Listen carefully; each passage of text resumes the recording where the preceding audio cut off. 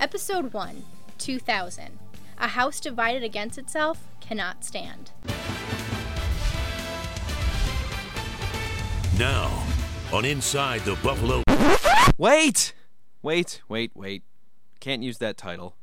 How about this? All right. Hello, everyone, and welcome to the premiere episode of Down and Drought, our weekly walk down memory lane with the Buffalo Bills. And you might be asking yourself two questions right off the top. One, is this just an exercise to create content and fill time during a quiet period in the sports calendar? Yes, shut up. And two, isn't there already a Drought podcast out there? The answer to that question is also yes. Our dear friends over at the Roostcast were the inspiration for this. They are doing a micro podcast, an episode for every game of the Bills Drought. 17 seasons, 16 games a season, 272 podcasts. They're insane. We love them. The Roostcast. Go check that out. And to introduce us right off the top, I'm Prescott Rossi. Alongside me, News 8 Sports Director Thad Brown and former News 8 Weekend Sports Anchor Dave Yates and current jack of all trades over at East Ridge High School. Fellas, let's start right off with 2000. The Bills end the 90s with an unimaginable loss in Tennessee against the Titans. The home run throwback, the Music City Miracle, whatever you want to call it. There was going to be a scapegoat right after that game. It wasn't going to be in the Flutie Johnson debate. It was special teams coordinator Bruce DeHaven. And just what was the immediate thought after that of letting go of a legendary guy like Bruce DeHaven? Well, I think once the stories came out about what was said and what happened and transpired on the sideline leading up to that play, he had to go. I mean, once people found out that, from all reports, it was Wade told him, squib it, and he said, nope, we're kicking it deep. We're gonna, and have to lose that way and to have someone just, he was sitting there with he put his own head on the chopping block basically, so yeah. It was still, the thing that made people upset that year though was still Flutie Johnson. Yes. Bruce DeHaven was still a link to the Super Bowl team. So although, that was, not the way to handle the last play of the game, I always remember that as, and I was just starting at the station then when we went for the transition between 99 and 2000, but didn't feel like to me that Bruce DeHaven was the scapegoat. Yeah, he screwed up. But it always went back to Flutie Johnson and why it was, even though Johnson had played well enough, more than well enough to win that game, people still would never let Ralph Wilson and by extension Wade Phillips live it down that they had gone with the wrong quarterback in that game. And moving forward from that, all the members of the Bills coaching staff stay the same, along with Wade Phillips. There's this man, Ronnie Jones, comes from out of nowhere to become the special teams coordinator, but we'll get to him in a moment. The big news of the offseason, more Super Bowl remnants from that period are now gone. Thurman Thomas, Andre Reed, Bruce Smith all leave. There are only 5 guys left from the Super Bowl years. They are John Fina, Henry Jones, Phil Hansen, and of course your kicker and punter, Steve Christie and Chris Moore. The other thing that happened this offseason, the Bills moved their training camp from Fredonia to Rochester, and right as training camp started at St. John Fisher, Rochester's prodigal son returns home from a stint as the weekend sports anchor in Binghamton. Thad, your first training camp, your first week is right as the Bills open training camp at Fisher. Little did I know that I would be ushering in a brand new era in Bills football of terribleness and it's his fault. It's you. It's all you. Yeah, exactly. I like to say I am the record holder for NFL seasons covered without ever going to a playoffs. But when you went into that season, the beginning of the year was about Rochester, especially for us here in Rochester. We just said, open the gates, and if you wanted to come from Rochester, well, come on. But now we wanted to do something to pay back all their support. And to come here at this fine institution and be able to hold our training camp is a real plus for the Buffalo Bills. You went to camps at Fredonia. Yeah. So how much different was it coming here? Obviously, just from a convenience point of view. Well, convenience point of view is one thing. The coverage, obviously, it was off the charts, and every station in the market just went hog wild. We were there it was almost around the clock for the entire time they were there. Fredonia, it was just like you go up maybe once a week, get what you need, and come back. But the carnival atmosphere at Fisher, it was just such a spectacle, and the crowds you never got crowds like that at Fredonia. It was insane. We had a van out there too that first year. Everybody did.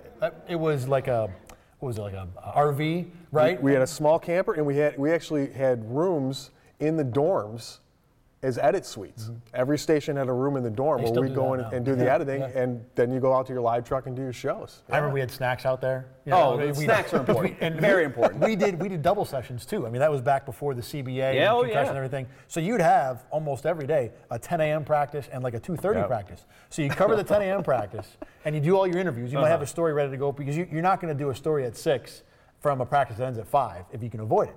So you do your stuff at 10, you do your interviews, and then from like 12:30 to 1, I remember Dave would be editing. I'd be playing Minesweeper, eating licorice, just doing whatever to kill time because it was stupid to go home. You had another practice in an hour, you know, that you had to cover. So after training camp ends, week 1 of the regular season, the Bills thrown right back into the fire with the Titans. Tennessee this time comes to Orchard Park. Rob Johnson sacked 5 times. He was sacked in the first play of the season in 2001. Steve Christie with the go-ahead field goal with 31 seconds left. Steve McNair sacked 4 times. The Bills win 16-13. I guess, Dave, you shot that game in 2000. Just the immediate thoughts of that first game back. You get that revenge, though obviously not in the playoffs. You get that against the Titans. And they had, that was one of the, I still remember Wade walking off afterwards with a grin on his face, kind of like it was retribution for him. But it was just, it was empty. It was an empty. It really was. It was like, okay, it was set for them to win it, and it was everything was perfect for him. It was a primetime game.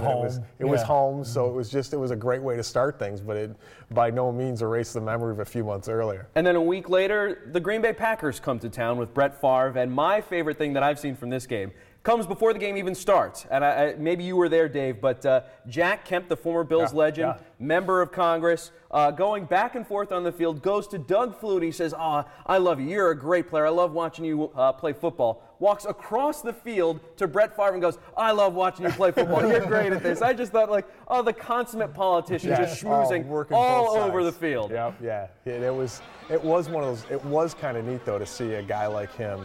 And yes, a guy like Flutie, but a guy like Favre too. I mean, to see the two legends like that really kind of come together. That's that was sometimes the stuff before the game, and too. It's just like that's almost as special as the stuff during and after even. So the Bills take their 2-0 record on the road in Week 3. They take on the New York Jets in Giants Stadium, and this game is famous for a few plays that and a few names.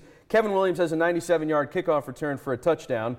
Vinny Testaverde has a Hail Mary at the end of the first half that goes for a touchdown that ties the game 14-14. But the name, I'm just going to throw it out there. You guys just go. Chris Watson. 2 fumbles in the fourth quarter on punts that lead to a Jets comeback. They go on and win 27-14. The story of Chris Watson for that year, there are so many stories from 2000. There's A1 is Flutie v. Johnson. Of course. A2 is probably the Indianapolis game, which we'll get to. The Tampa game. The Tampa game, I think, is the biggest one. To me, it's the Indianapolis. I know what you're saying. Yeah. I'd go with the Colts game in terms of stories that people remember. But then you have the headset story. And then you have Chris Watson, the punt catcher story, which doesn't happen for a few weeks. But this is the beginning. He was their punt return man, and he just wasn't good at it. Leonis McKelvin looked competent in comparison. He couldn't do anything right. And then so in Week 5, you mentioned those Colts, the Bills having a bye in Week 4. Week 5, the Colts come to Buffalo. Rob Johnson has a 40-yard touchdown to Eric Moles with a minute and change to play, but Peyton Manning does his thing. He runs a 2-minute offense right down the field. Mike Vanderjagt, game-winning field goal. The Colts win 18-16. We'll move forward into Week 6. The Bills go on the road. They are 2-2 at the time they go to the Miami Dolphins.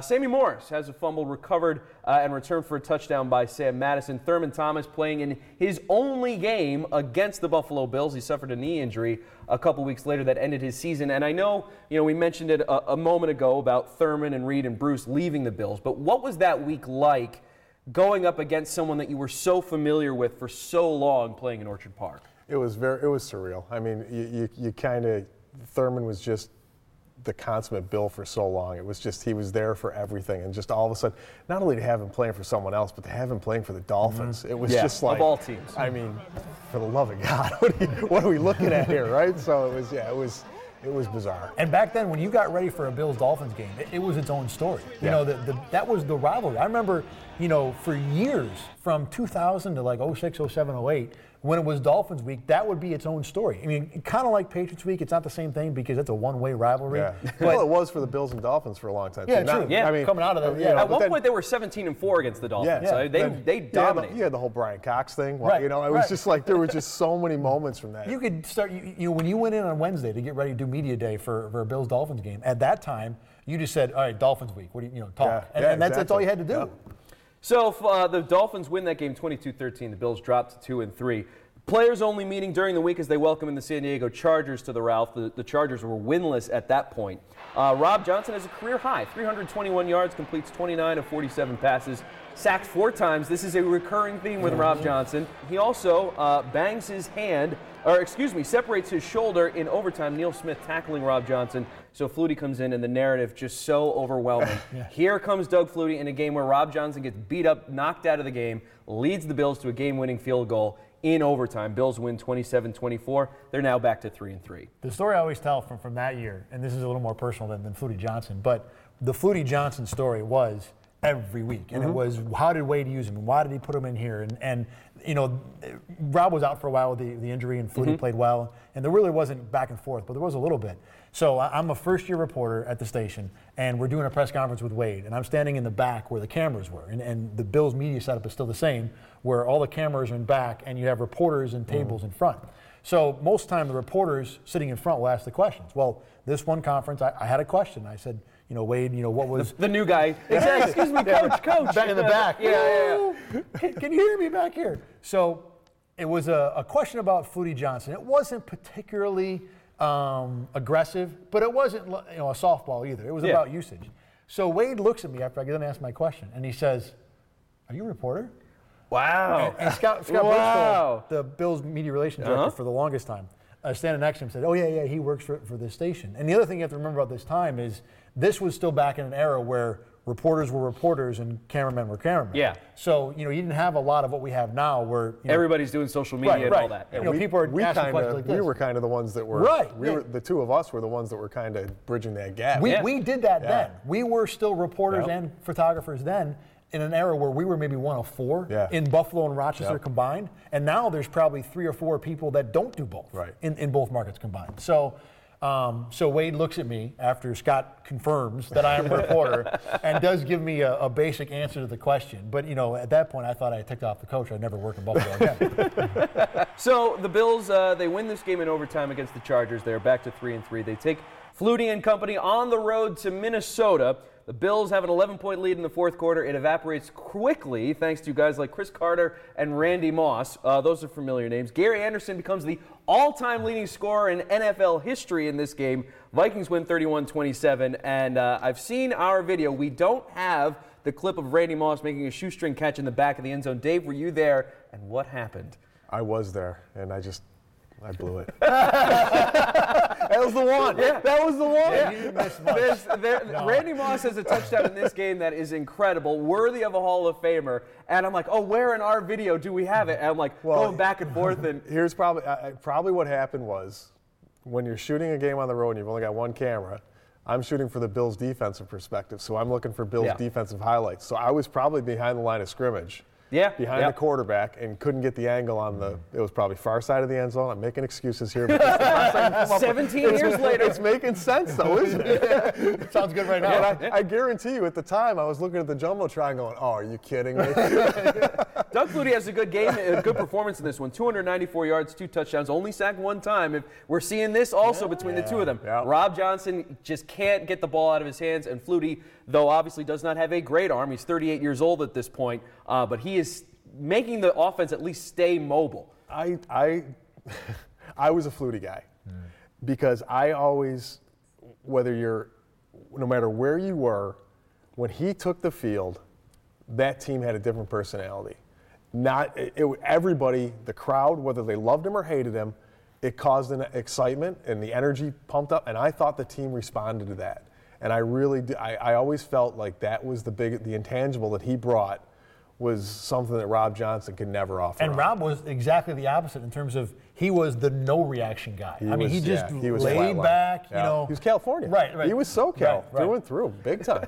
But is that so bad that he was SoCal? I felt that Rob if he got more criticism than he may have deserved. Yeah, he probably did, just because I don't think he ever was. I don't think the Buffalo fans ever fully embraced him.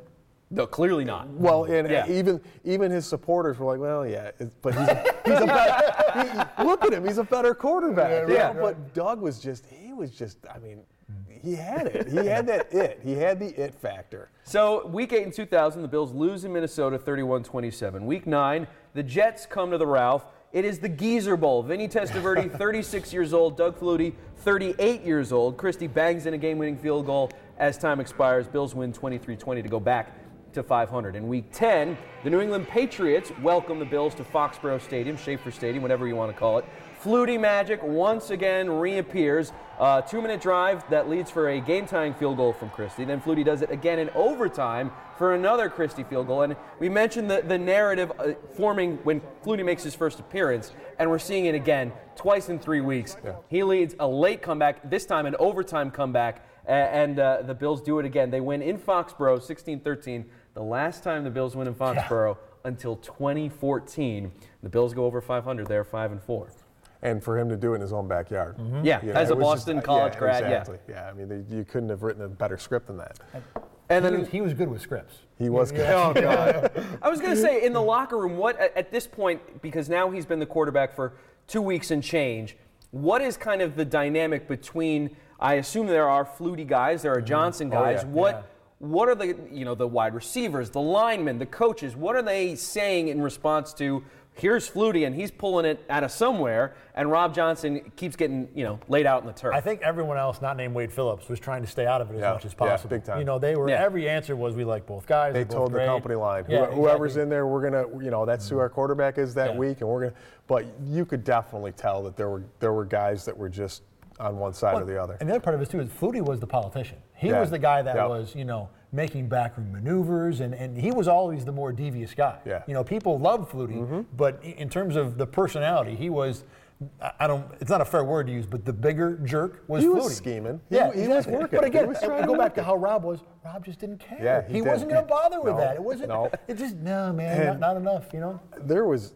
I'm sorry, but there was just a palpable dislike between those two. Oh yeah. They did not like each other on a professional or I really believe on a personal or professional standpoint. And we'll get to this later. Rob Johnson has an interview where he even says that there were times where he had that back and forth with Flutie where it was, he wouldn't go into too much depth, but he admits that they did not get along throughout their tenure in Buffalo. Week 11 in 2000, the Bills welcome the helpless Chicago Bears into town. Jim Miller tears his Achilles in this game. Which, tell the story. Yeah, Dave, your angle on it. We can't show the video from the because of NFL rules. But Dave, you just happen to be in the right spot, I guess, at the wrong time for Jim Miller as he blows his Achilles. Yeah, he's scrambling right along the sideline, right in front of me, and he just dropped. There's nobody. Just drops out of bounds right at. You had to kneel. It's a non-contact injury. Non-contact injury. We had to kneel down there. He falls basically probably 2 yards away from me, and he just starts yelling, "It popped! It popped! It just popped!" Jeez. And I'm just cringing because I'm just imagining what that must feel like. Well, you were right on top of a guy's season ending. Yeah. It's what literally happened. It was brutal. It was excruciating to listen to. Well. From that, the Bills win that game 20-3. They go to 6-4. But the following week, Rob Johnson makes his return after being out for 4 weeks with that separated shoulder in Kansas City. This game is memorable for Rob Johnson. He has a diving attempt at a touchdown late in that game, the go-ahead score in that one. The Bills win 21-17 on the road. Yes, Johnson was sacked 4 times, but that seemed like it could be the play that propels the Bills forward down the stretch. And here is Rob Johnson asserting himself with a game-winning play on the road. And showing a toughness that a lot of people didn't think he possessed. The number of hits he takes, that's one thing, but to actually put himself out like that to get hit and the potential to get hit, that was something that he didn't always show the potential to do. And the fact that he did that, I think was, maybe he is starting to buy into it a little bit more. If I remember correctly, there was some thought that the Flutie effect was kind of wearing off. Not that they liked each other, but you see Doug do it, you see Doug get praised, now you get praised. Yeah, exactly. Yeah. Well, week 13 is where it all explodes, and this is really, for me, I think this is the game of the 2000 season that defines how it all shakes out. In Tampa Bay, November 26th, Rob Johnson, 24-39, 262 yards, 2 touchdowns, 6 sacks. Basically, every bad thing about the Bills in the year 2000 rears its head in this game. Johnson gets sacked a ton. Carl Williams has a 73-yard punt return for a touchdown, so special teams errors. Derek Brooks on defense is just a monster for Tampa Bay. 19 tackles in this game. He has one play on Rob Johnson where I think he puts him below sea level. Yeah. He hits him, he throws him like a child's toy. You don't see that type of physicality in the NFL. Yeah, exactly. It would be a million penalties. That happens in that game. Then, of course, the injury bug rears its head as well. Sam Cowart, Keon Carpenter, Sam Rogers, all done for the season in this game. Though the Bills outgained the Bucs 433-180, it is Tampa Bay with the win, 31-17. That was looking at that video again, and the Coward injury to me was huge, and it looked, like he came off like there was nothing wrong, like he just maybe stubbed his toe or something, because he walked off without a noticeable limp. The Achilles was gone, and I'm sitting on the sideline, and they keep looking down at his foot, so I start shooting at the back of his foot, not knowing at that time that was the problem. Didn't realize how bad it was until they threw him on the back of the cart and took him off. But the injury, that to me really snowballed everything, not for that year, but just leading on. That really created a headache for them. As much problem as they had in terms of leadership and cohesion on offense, the defense was no problem. And Sam Cowart was like leader A1. Linebacker, or a Pro Bowl linebacker that year. He called the signals, right? An absolutely phenomenal game leading up to that. Yeah. He was dominant in that game. And he was still young and ascending, too, to where, he hadn't reached what, it seemed like his peak would be. Right. So, this was a guy where you're like, wow, we might really have something at linebacker. Yeah. And then he does the Achilles in this game and then, continues to get hurt. But, at that point, you had an offense that seemed to be in chaos because they couldn't figure out the quarterback. The defense was set, but then the leader, the head of the snake, gets chopped off for the rest of the year. Yeah. And then in the aftermath of this loss in Tampa Bay, Wade Phillips is asked about his special teams. He says that Chris Watson is the most reliable guy on special teams, and then has the famous quote that is still talked about 17 years later when describing Chris Watson. He is not a punt returner, end quote. He is a punt catcher. It was terrible. What was, if you're in that media room, what is your response at that moment? And then you just go back to that line every week. You just beat that line into the ground because that's the play. That's what you do as a member of the media. You have a head coach saying something that is so insane, and here he is just throwing himself on the sword. I still remember when that was said. I was in the room when that was said, and the moment he says it, you could, the whole meeting, no one looked at each other before looking at Wade. But you could just tell everyone was jaw on the floor, like, really? This is what we're going with now? And then the second part of it is that, of course, Wade says it, we immediately run in to find out what Chris Watson thinks. And Chris Watson never looked more unhappy to do an interview than when we came up to him after the punt catcher interview. And it was, and now he wasn't good at it. He deserved to get cracked for it. But, oh my goodness. Could you imagine with Twitter? Someone said that now.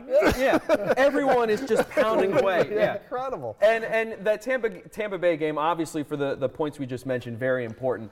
There is an NFL moment during this week in week 13 of 2000 that cannot be overlooked, because a few hundred miles north of Tampa Bay in Detroit at the Silverdome, the Lions are on the verge of kicking the tar out of the New England Patriots. And in the second half of that game, a man by the name of Thomas Brady, I hope I'm saying that right, is making his NFL debut. I'm sure nothing would come from him down the road.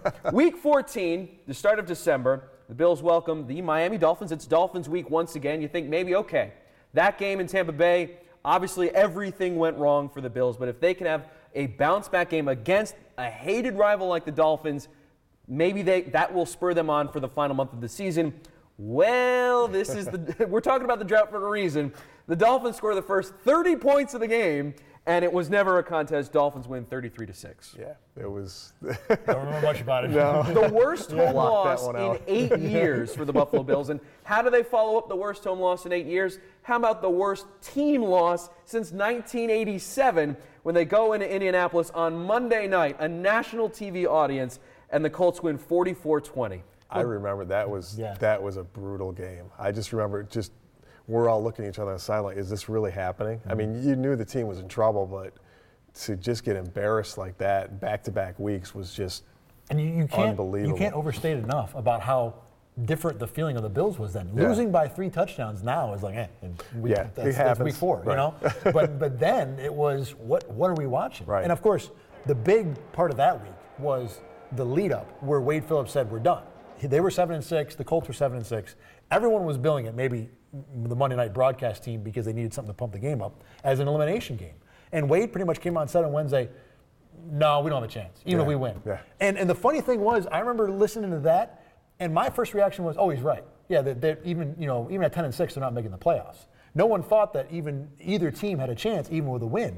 But the more you thought about it, the more you realized that, well, why is the coach saying this? You're still alive. You can't say that. And especially you never know. after hearing 10 years of 4-7 Bills teams say, we still have a chance, So for them at 7-6 to say we're done, it blows you away now. But I do remember at the moment, I thought, oh, yeah, he's right. No big deal. It turned out to be wrong because the Colts make the playoffs. But 44 points allowed most since week 3 of 1987. The Bills officially eliminated from the playoffs with that loss. And Rob Johnson, we talked about the sacks thing. We should have like a sack counter here. He's sacked 8 times in this loss in Indianapolis.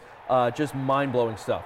Week 16, the New England Patriots come to town. Now the Bills are playing for pride, obviously. They're not going to the postseason. Here's the weather game, the classic late December weather game at Ralph Wilson Stadium. Snow, 50-mile-an-hour winds. The kicking game and the passing game was just abhorrent. Christie has 2 field goal attempts blocked. Vinatieri has a field goal short. Johnson crushed by Greg Spires in this game, done for the game. And here is, we talk about how things are different from 2000 to 2017. The response to head injuries is obviously the most noticeable one when you watch these games from this time period, because Johnson gets just thrown around. After the game, Phillips called it a slight concussion, no more than a headache. And it was just kind of like, oh, yeah, no, well, okay. And then he'll be back. Johnson wasn't back for the final game of the season, but that game, just a brutal game in the snow. There's a great shot, which we can run, of John Kutchko trying to shoot a stand-up in the snow. The elements today were more suitable for the Alaskanite. Ready? 3, 2, 1. The elements today were more suitable for the Alaskan Iditarod. Heavy snow and a blustery wind all game long for a meaningless Bills-Pats game, which turned out to be memorable. It was a comedy of errors. How about Antoine Smith in the 4th quarter on the 1-yard line? Fumbled the football. We love John. And his hair moved. And his the only time ever. Yeah, we shoot these games outside in the snow. We freeze. He's up in his press box. Yep. He comes down on the field and, oh my, this is too cold for me. You're like, that was really? very good. Really? Yeah. Well, we've all worked for him for a long period of time. So the Patriots go on and win that game 13-10 in overtime. That was Dave's game. Well, I mean, you worked a bunch of those. I had a streak until like 2011 where I never worked a bad weather game. Yeah, that was. I never talked about it. I mean, I always talk about it. That was a bad one. We each have our strategies for bad weather. Yeah. What did you do? I actually spent a lot of time at the bench with the jet blowers. I go to the side of the bench and I try and get my hands warm there. But I used to have a problem cramping up. My camera hand would just like lock. Yeah. And it would scare the crap out of me because I'm like, I gotta. But it was just, I was more concerned about almost keeping the equipment.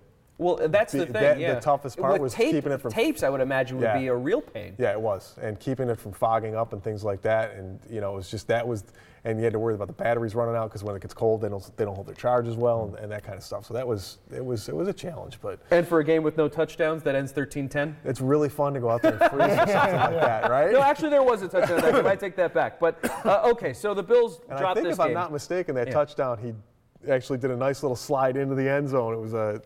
Who would that have been? Would that have been Kevin Fall? I think so. And he hit the ground and slid for from the front of the end zone to the back. It wasn't bad. Well, 2 days after this game, the big news for the Bills is Ralph fires John Butler, the GM from the past 8 seasons. Colts on the verge of the playoffs. That's obviously a big talking point. Butler gets the boot. Refused to sign a new contract. And this is where we start seeing, at least in the research that I've done, and maybe you guys can speak to this a lot better than I can, is this idea that perhaps Ralph Wilson is a bit tight with the purse strings. Butler was in the lower third of salaries amongst GMs in the NFL, and coming off a decade of success where pretty much any team in the league would sign up for that, a playoff caliber team every single year. What was the immediate response that you guys felt that, whoa, Butler's getting fired? There's still a game left to play this season. It's happening on a Tuesday, and Butler doesn't seem to be the issue here. It's the guys on the field and maybe the head coach. Right. I think it was more, he'd been such a part of the team for so long, and it had been, he was Polian's guy. Yeah, going back to the 80s. So all of a sudden, there goes another part of that. Yeah. That era is all of a sudden getting ushered out, and it's like, okay, where are you going now? It was kind of bizarre. John, how surprised are you by Mr. Wilson's decision today? Surprised, that's hard to say right now. The finality of all is just starting to set in right now, so, in a day or two, I'm sure it'll hit me more. Mr. Wilson said today that he offered you a contract on Friday. You wanted time to think about it, and he wanted an answer. Were you not prepared to come back to the Buffalo Bills next year? Oh, no, that's not true whatsoever. We did talk contract, but, at that particular time, it just wasn't something I was going to reply to or answer. So, I don't know what Mr. Wilson said today. I didn't hear it. Timing is unusual? Yeah. Yeah, but you know what? You got a lot of things you got to do. You got to plan on a team. You got a lot of work to do. I can understand it. How did you feel the way that you found out? Was it over the phone or was it? Talked to Mr. Wilson this morning. Yeah, I was in Charlotte on the way to the Blue-Gray game. He called and informed me. And he said, head on back. I said, okay. So here I am. Have you talked to people in San Diego? Pardon me? Have you talked to people in San Diego? Oh, no, I haven't talked to anyone, no. I'm under contract. Still under contract till February 28th. That's what I figured. So I learned a different thing. The thing about rewatching that interview over, though, is you could, at the time you didn't realize it because it was news, you're covering it, you're in it. But watching it again, to me, it looked like Butler had this plan from June. That he was fine with it. He talked about, this is how it goes, and Mr. Wilson makes a decision. You got to respect it. I don't think we realized it as much at the time, even though Ralph pretty much came out and said this is what he thinks Butler was doing. I think Butler was ready to go. I think he was going no matter what. Outside of Ralph Wilson dropping $1 billion in front of him, he was going to go. Well, and then you mentioned Ralph. His press conference after firing John Butler is one of the more bizarre press conferences I've seen, especially from someone in his position as owner and team president. This is a release from me. John Butler is dismissed as Executive Vice President and General Manager. That's the title of the release. Orchard Park, New York. Bills President and owner Ralph Wilson Jr.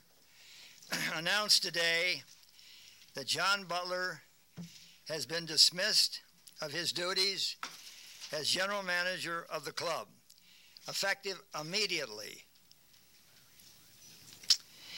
I am announcing today that I am dismissing John Butler of his duties as Executive Vice President and General Manager of the Bills. Wilson said, the move is effective immediately. Just said that. The reason for the dismissal is because John has refused to give me an answer to his future intentions. It is now time to move forward, and therefore I can wait no longer to see who will be the Bills' general manager after this season. Now Ralph is also 82 years old. He reads from his own press release. He answers questions and his answers are all over the place. What is the perception of Ralph at this time? He's been the patriarch of this franchise for decades, and now there's this bad season. They're not making the playoffs. He fires his GM, and he seems kind of out there. What were you guys thinking in that media room as Ralph is laying out his reasons for firing John Butler? Did you go to that one? I know I was at that one. I think I was there. No, yeah, I was there. We might have both gone to some of these, but when he starts reading what's it called when you put the city press release? No. Oh, the byline. The byline. Yeah. The Dateline. Yeah, Dateline. Dateline Orchard Park. That's where we are. Yeah. Basically, what happens at this time is that you go to a press conference and something happens, and the media relations director already has a press release prepared. So everybody gets a paper. Yep. And so Ralph goes up to the podium, and I don't know if they didn't prepare him or if you don't prepare the owner says does what he wants. He's up there with the sheet of paper. So he goes into his opening remarks, and you're just waiting for him to start talking. And the first thing he reads is the headline. And no one really notices at the time because the headline is, Ralph Wilson fires John Butler. And it sounded weird, okay. And then he goes, Orchard Park, New York. Now you know what's happening. He's literally reading everything on the page.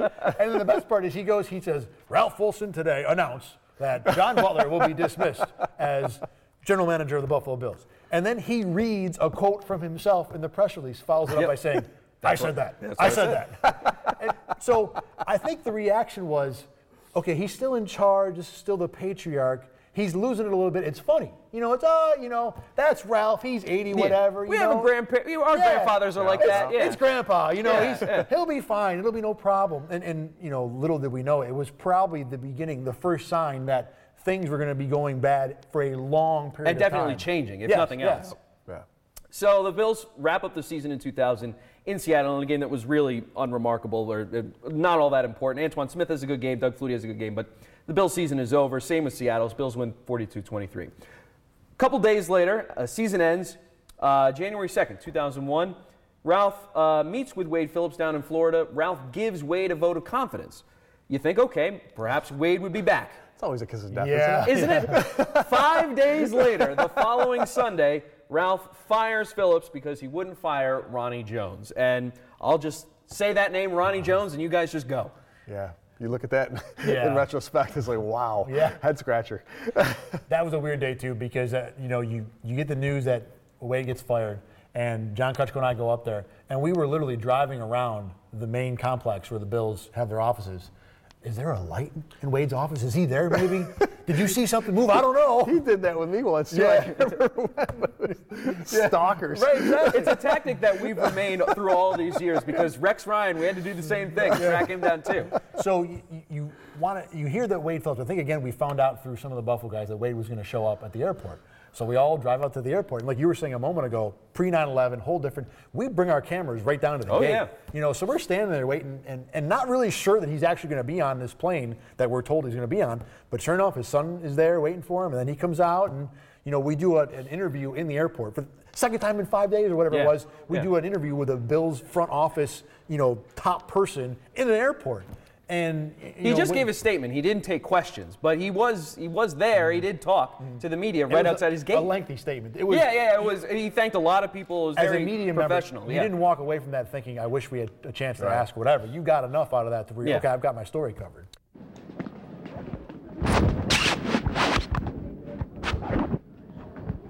First of all, I want to thank Mr. Ralph Wilson for giving me the opportunity to coach the Buffalo Bills. I'm especially proud of my coaching staff and proud of my players whose 29 wins represent sixth in the NFL and wins in the last 3 years. I want to also thank the great general manager, John Butler, who was a big factor in those wins for us. And I want to especially thank the Buffalo Bills fans, not only the ones in Western New York, but throughout the country that gave us tremendous support. Anything else I have is I need to talk to my coaching staff to be able to comment on anything else, but I appreciate it. Thank you. Wade, that's it. Thank you. All right, so that was the year 2000. I think this was pretty fun for a first episode out. Relive some memories, tell some stories, but to also give the media perspective from these seasons where the Bills missed the postseason. Because anybody can go out there and talk about these seasons. You can look at a box score, and a lot of people watch these games obviously on television and in person, so they have their own memories of it. But I think the memories that you two guys have, especially because you were there, you were on the field, you're in the locker room, you're in the media room, I think that perspective can be especially valuable because how many people experience that? And you guys were there. Thad, you've been there for all 17 years. Dave, you were there at the beginning of the playoff drought. So I hope this was entertaining for you. I know it was entertaining for me. We'll be doing this every Thursday from now until right up to the start of training camp. We are 17 weeks away from the 2017 training camp opening at St. John Fish. That was week one, or episode one, excuse me, of Down and Drought. We'll be back next week for 2001.